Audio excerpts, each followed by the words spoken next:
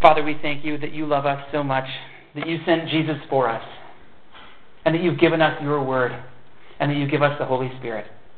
We pray now that you would fill us with the Holy Spirit as we look into your word, and that we would listen to what the Spirit says to the churches.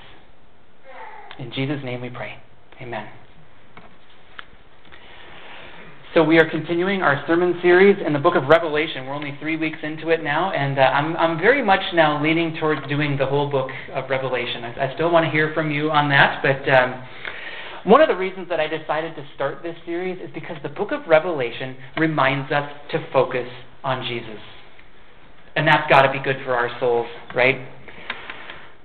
Today, we're starting in chapter 2. And if you have a Bible where they have red letters, some Bibles have that where the words that Jesus spoke are in red letters, you would see that all of chapter 2 and 3 are in red letters because it is a message from Jesus to the 7 churches, the churches mentioned in chapter 1, the churches of Asia from 2,000 years ago.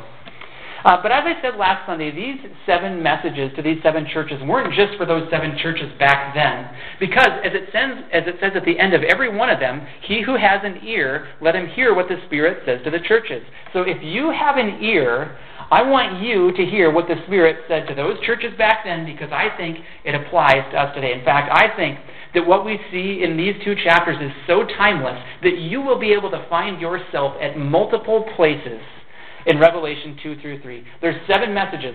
To some of them, some of these churches, the message is really good. Hey, you're doing really well. Keep going. I know it's hard, but keep going.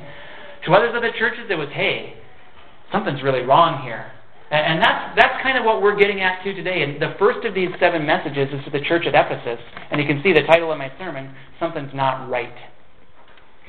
The first message, like I said, is to the church of Ephesus. Now, I have been to the city of Ephesus. You can actually visit it today. It's in modern-day Turkey, just kind of on the west coast, located next to one of the big cities in Turkey. But you can actually go there. So I want to show you a few pictures of what I saw when I went. I didn't take these photos, but can you see these? Yeah, so I think this is fascinating. You can go there and walk on that road, and that road is like 2,000 years old, and you can see the pillars that were there, and you can kind of just imagine the city that's sprawled out from there. This next picture, you know what? That is a picture of their library. Isn't that interesting? 2,000 years ago or so, they thought it was so important to have a library that they built this huge, amazing-looking structure, and it still stands today. And then I love this next picture. This is their amphitheater, this huge structure that was there in the ancient city of Ephesus. So as you picture what's being said here, you can picture this being spoken to the church in the city of Ephesus. And Ephesus was probably the most important city in the province of Asia of that day. It was located on 3 major trade routes. And the Apostle Paul spent probably between 2 to 3 years in the city of Ephesus. He used it as a base for church planting and evangelism. And from Ephesus, the gospel just spread. And the gospel took root in Ephesus as well, and the church took root in Ephesus. So by the time we get to Revelation 2 and we see a message given from God to John by an angel to the church at Ephesus, the church had been around for a little while. And by that time, the church was doing a lot of things right, but there was one very important thing that they got wrong. And I want to give you an illustration.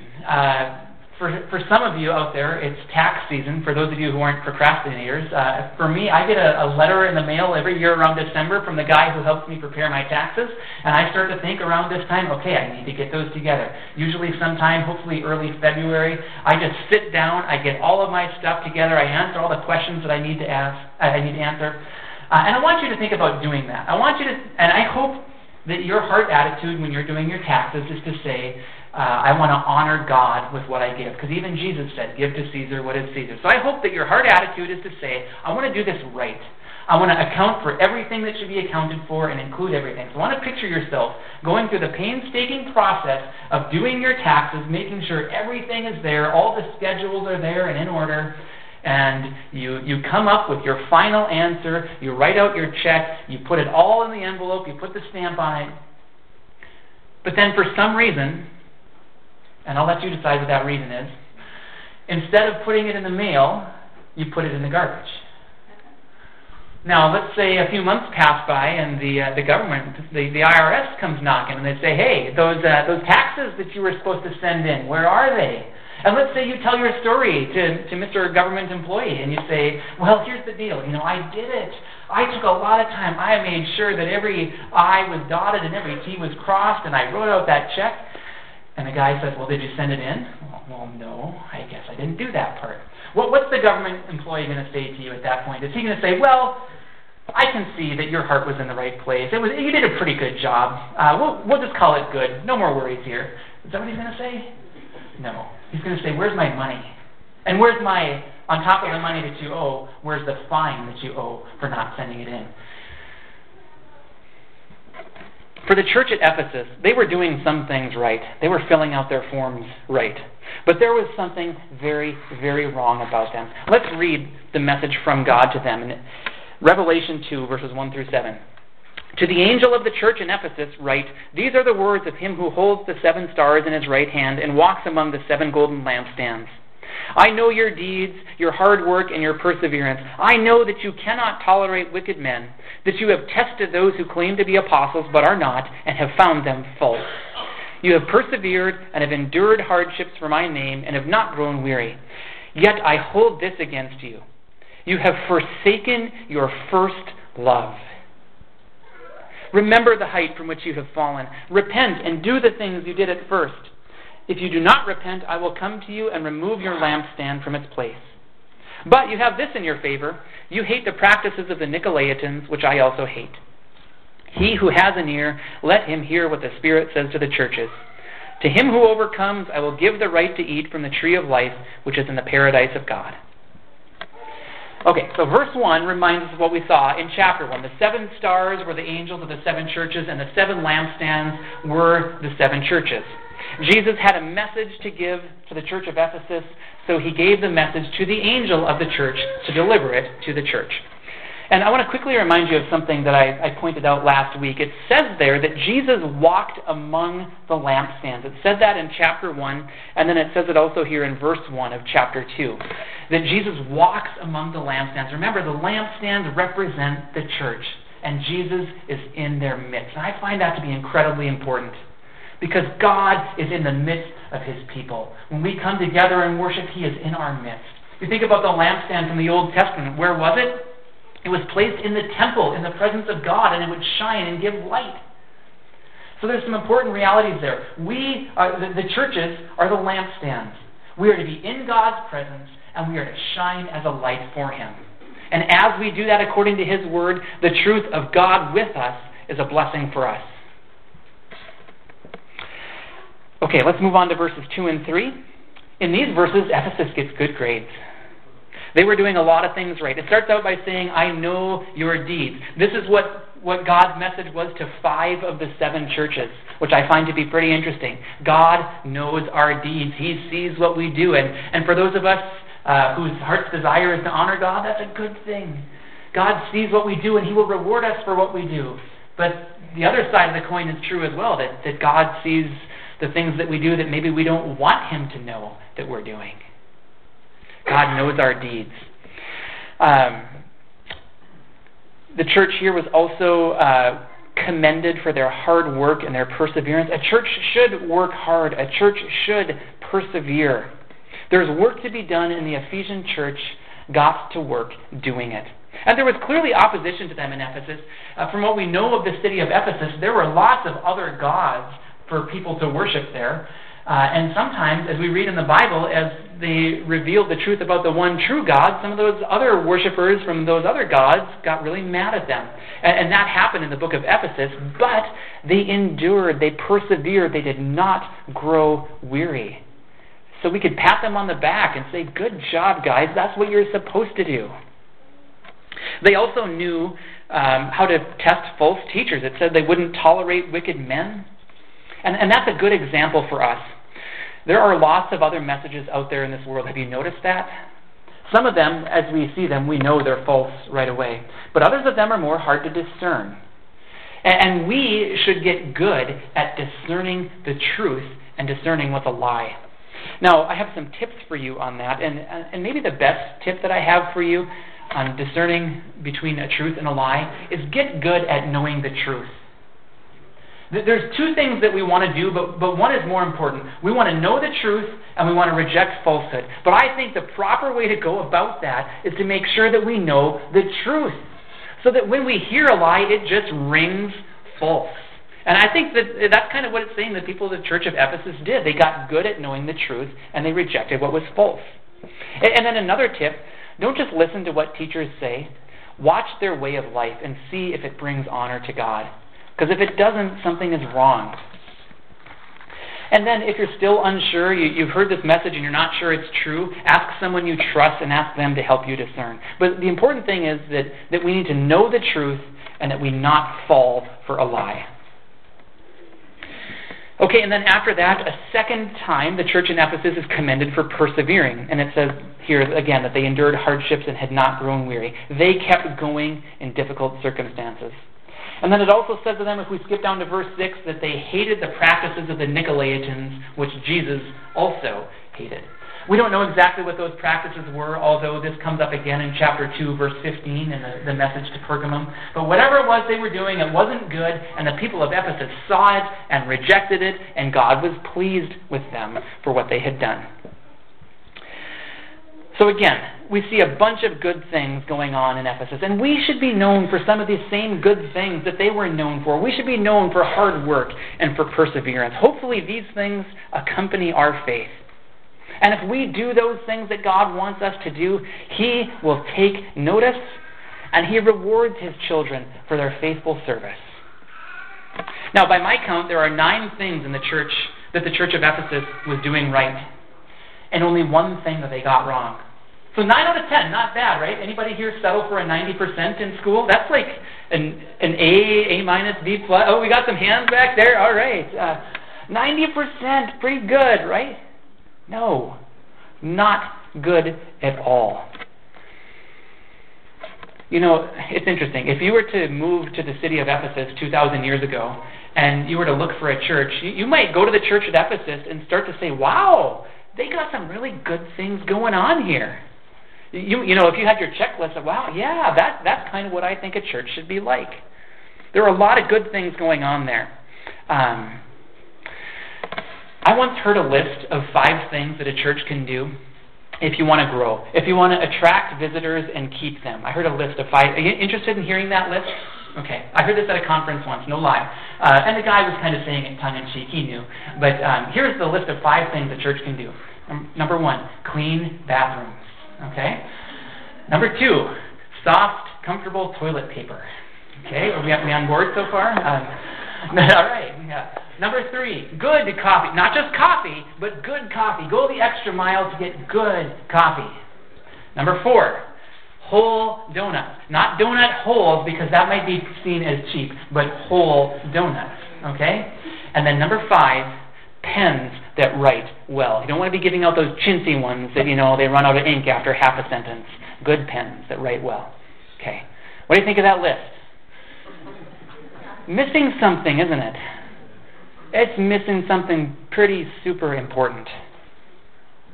It's what Ephesus forgot. For all the good things that the church at Ephesus was doing, they completely missed the point. Look at verse 4. Verse 4. Yet I hold this against you. You have forsaken your first love. Here we go.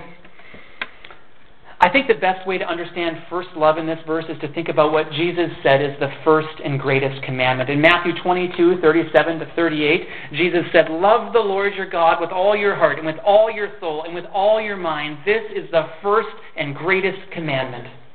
And then I think it would be right to include what we see in the next verse in Matthew 22:39, love your neighbor as yourself. Somebody asked Jesus, what's most important? He said, number 1, love God. And then flowing from that, the second greatest commandment, love your neighbor as yourself. The 2 most important things we can do are love and love. And donuts didn't even make the list. It's like what Paul said in 1 Corinthians 13:1-3. This is what we call the love chapter in the Bible. If I speak in the tongues of men and of angels, but have not love, I am only a resounding gong or a clanging cymbal.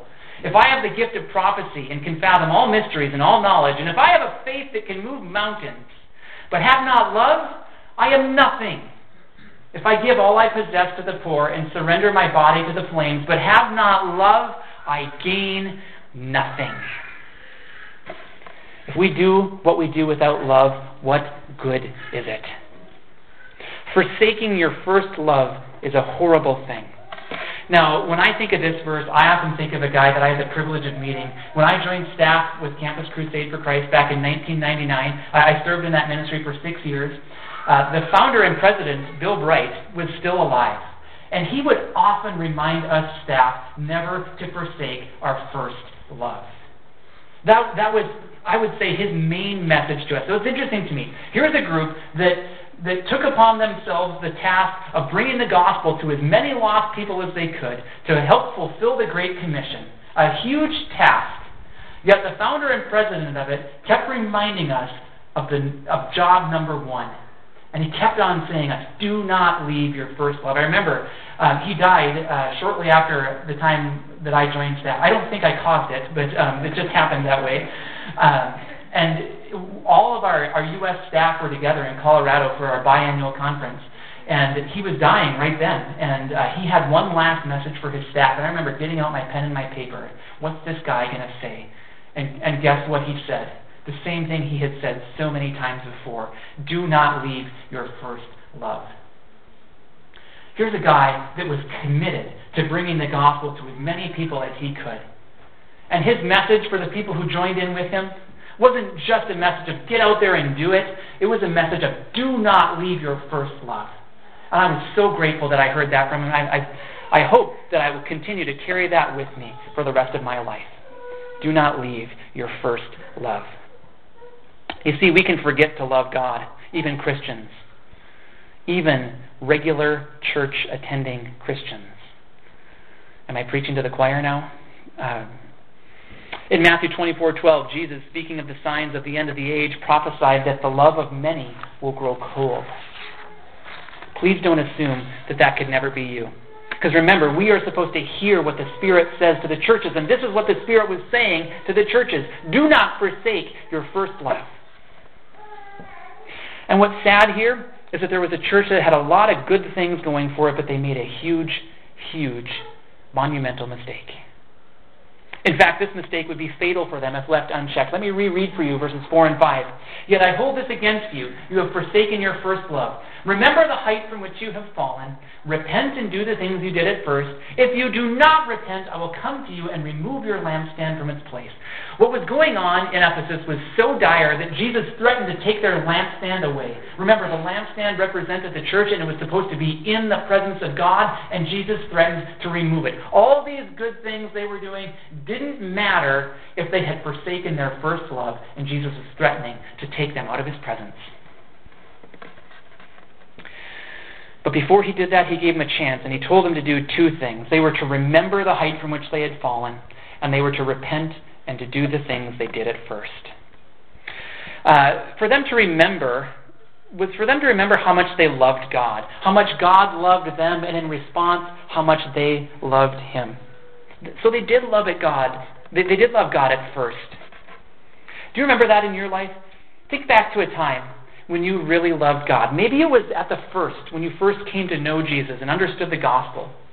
But think back to a time where you really loved God. I remember hearing the gospel message and understanding that I was a sinner, but that God loved me anyways, and that his message for me was that he wanted me to open my heart to him, to receive him, so that I could receive forgiveness and eternal life.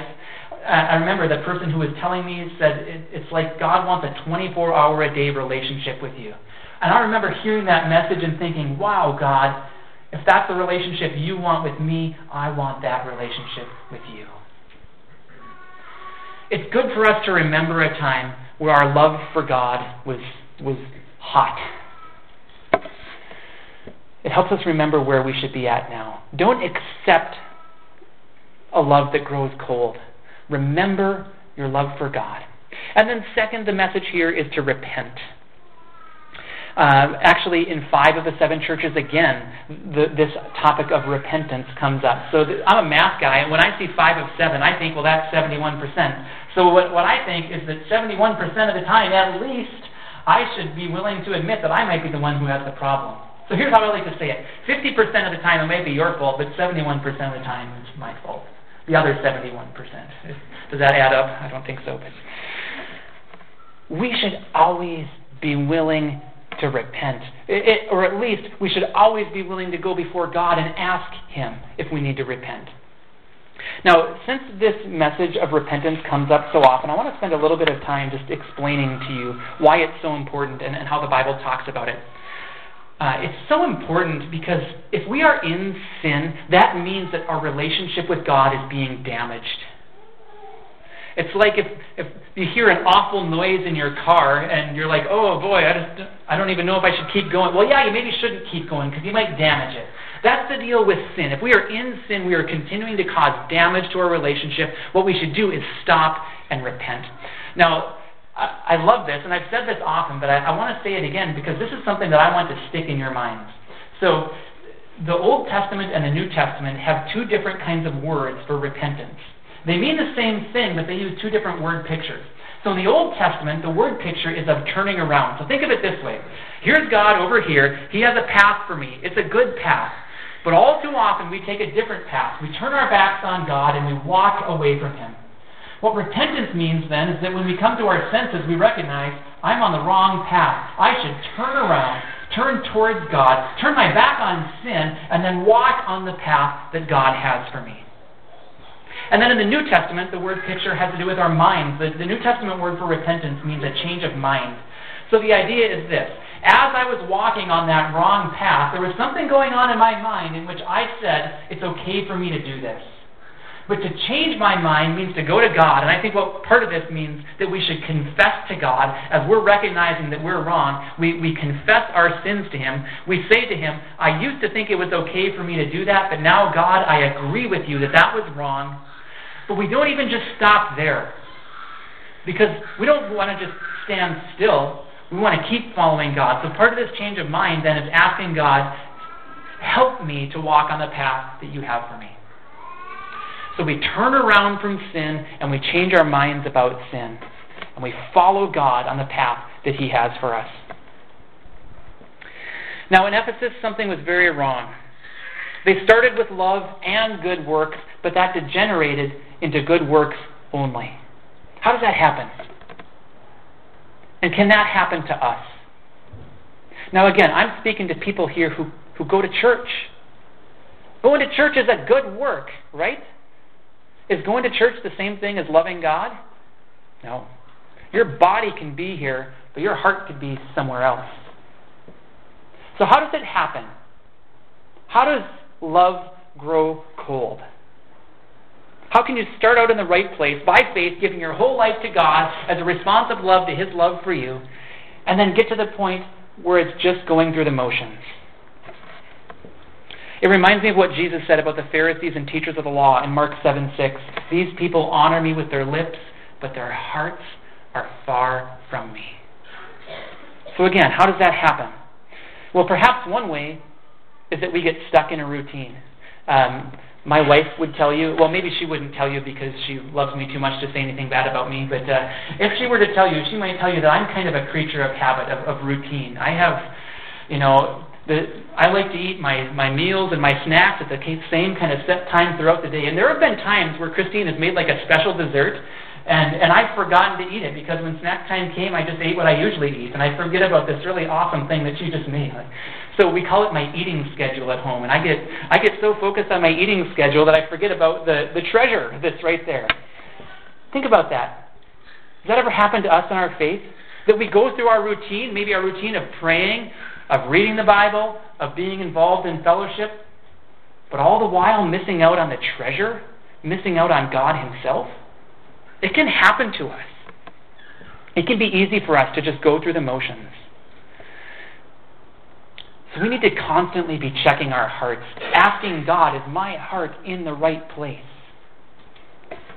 One of the main points of the book of Revelation is that it reminds us to focus on Jesus and to worship God. And that doesn't just happen if you put your body in the right place. That is something that goes on at the heart level, and I hope we're good at recognizing where our hearts are at. So this idea of focusing on Jesus and worshiping God, you could call that the main thing. And for some reason, the people of the church at Ephesus forgot to keep the main thing the main thing. Let me say that again, because I think that's important. For some reason, the people in the church of Ephesus forgot to keep the main thing the main thing. Does that ever happen to us? Are we known for our deeds, our hard work, our perseverance, our theological accuracy, our ability to find out theological falsehood and to reject it? I hope so. Those are things that we should be known for. By faith, I hope we continue in those things. But they're not the main thing. Are we known for loving God? Do we cherish Jesus?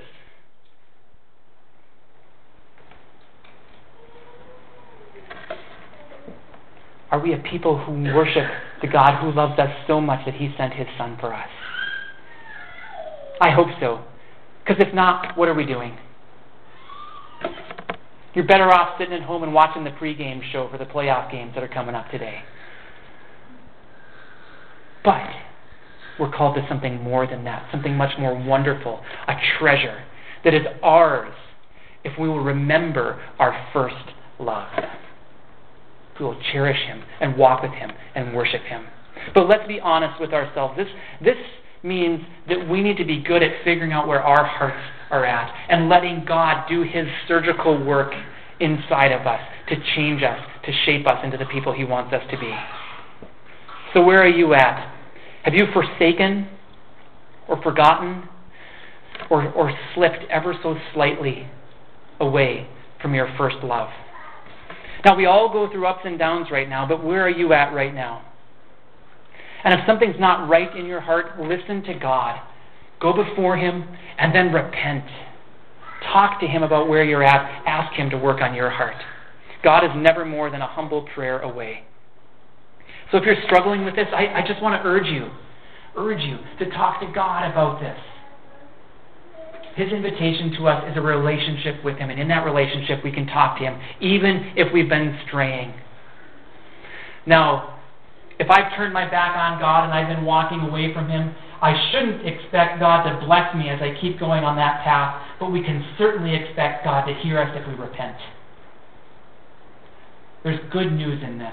You see, the message to the church of Ephesus wasn't that God had already taken their lampstand away. The message was to remember and to repent. Or else He would take them away. But He gave them the opportunity to repent.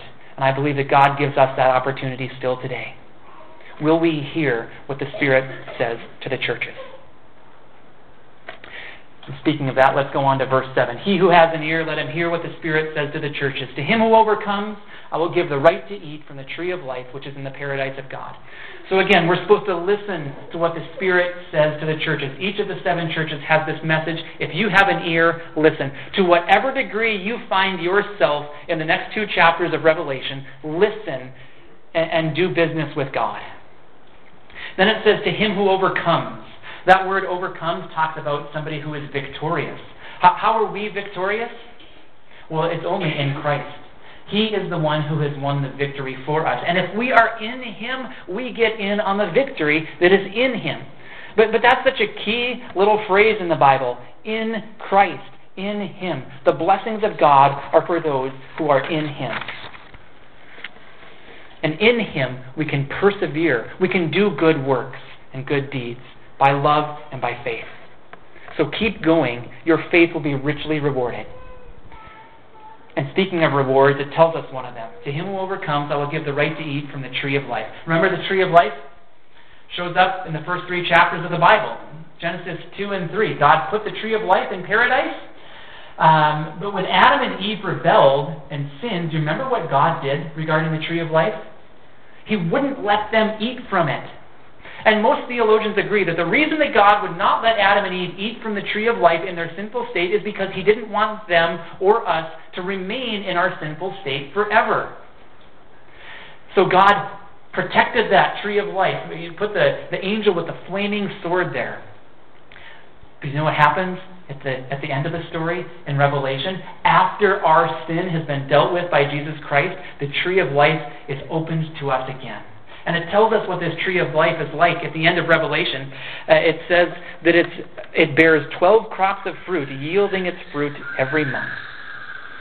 We who overcome will get to partake of the tree of life. And it sounds awesome to me. I mean, imagine what that fruit might be like. But it's going to be for us because God wants to give it to us. So this message to the church in Ephesus is a reminder from Jesus. Remember, these are His words to the churches. And the reminder was for them to love God. Not just to go through their motions, but to love God. Do not forsake your first love. How are you doing at that? I want to close today by reading another story from the Bible that talks about the importance of loving Jesus. It's probably a familiar one to most of you, but it's a really good one. From Luke 10, verses 38 to 42. As Jesus and His disciples were on their way, He came to a village where a woman named Martha opened her home to Him. She had a sister called Mary who sat at the Lord's feet listening to what He said. But Martha was distracted by all the preparations that had to be made. She came to Him and asked, "Lord, don't you care that my sister has left me to do the work by myself? Tell her to help me." "Martha, Martha," the Lord answered, "you are worried and upset about many things, but only one thing is needed. Mary has chosen what is better, and it will not be taken away from her." So both of these women started in the presence of God, but Martha, for some reason, thought that it was more important to go into work. Now, don't get me wrong. I think that oftentimes our work can be very honoring to God. I think that we should be known as people who do a good job at work or at school or at home with our chores or whatever it is. But Mary here is the better example. She took the time to stop and listen to Jesus. And when we listen to Jesus, our hearts are changed. That's one of the ways that we can make sure our hearts are in the right place, is to put our hearts in the presence of God. So seek Him. Listen to Him. Worship Him.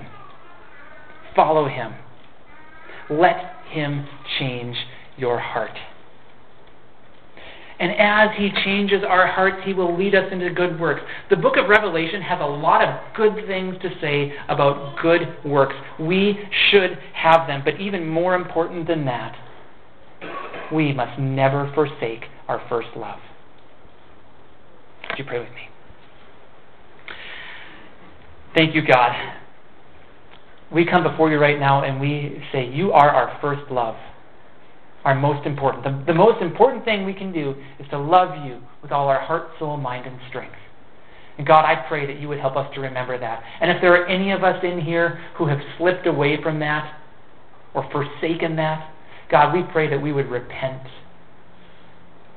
that we would turn around, that we would change our minds, that we would come before You and ask for Your help to be in the right place with You. Not just in the right place of doing the right things, but the right place of loving You. God, I pray that You would give every single one of us in here wisdom to look at our hearts, even right now, to recognize where we are at and where You want us to be. And God, I pray that we would love You with all our heart, soul, mind, and strength, because You are worthy and we want to honor You, God. In Jesus' name we pray. Amen.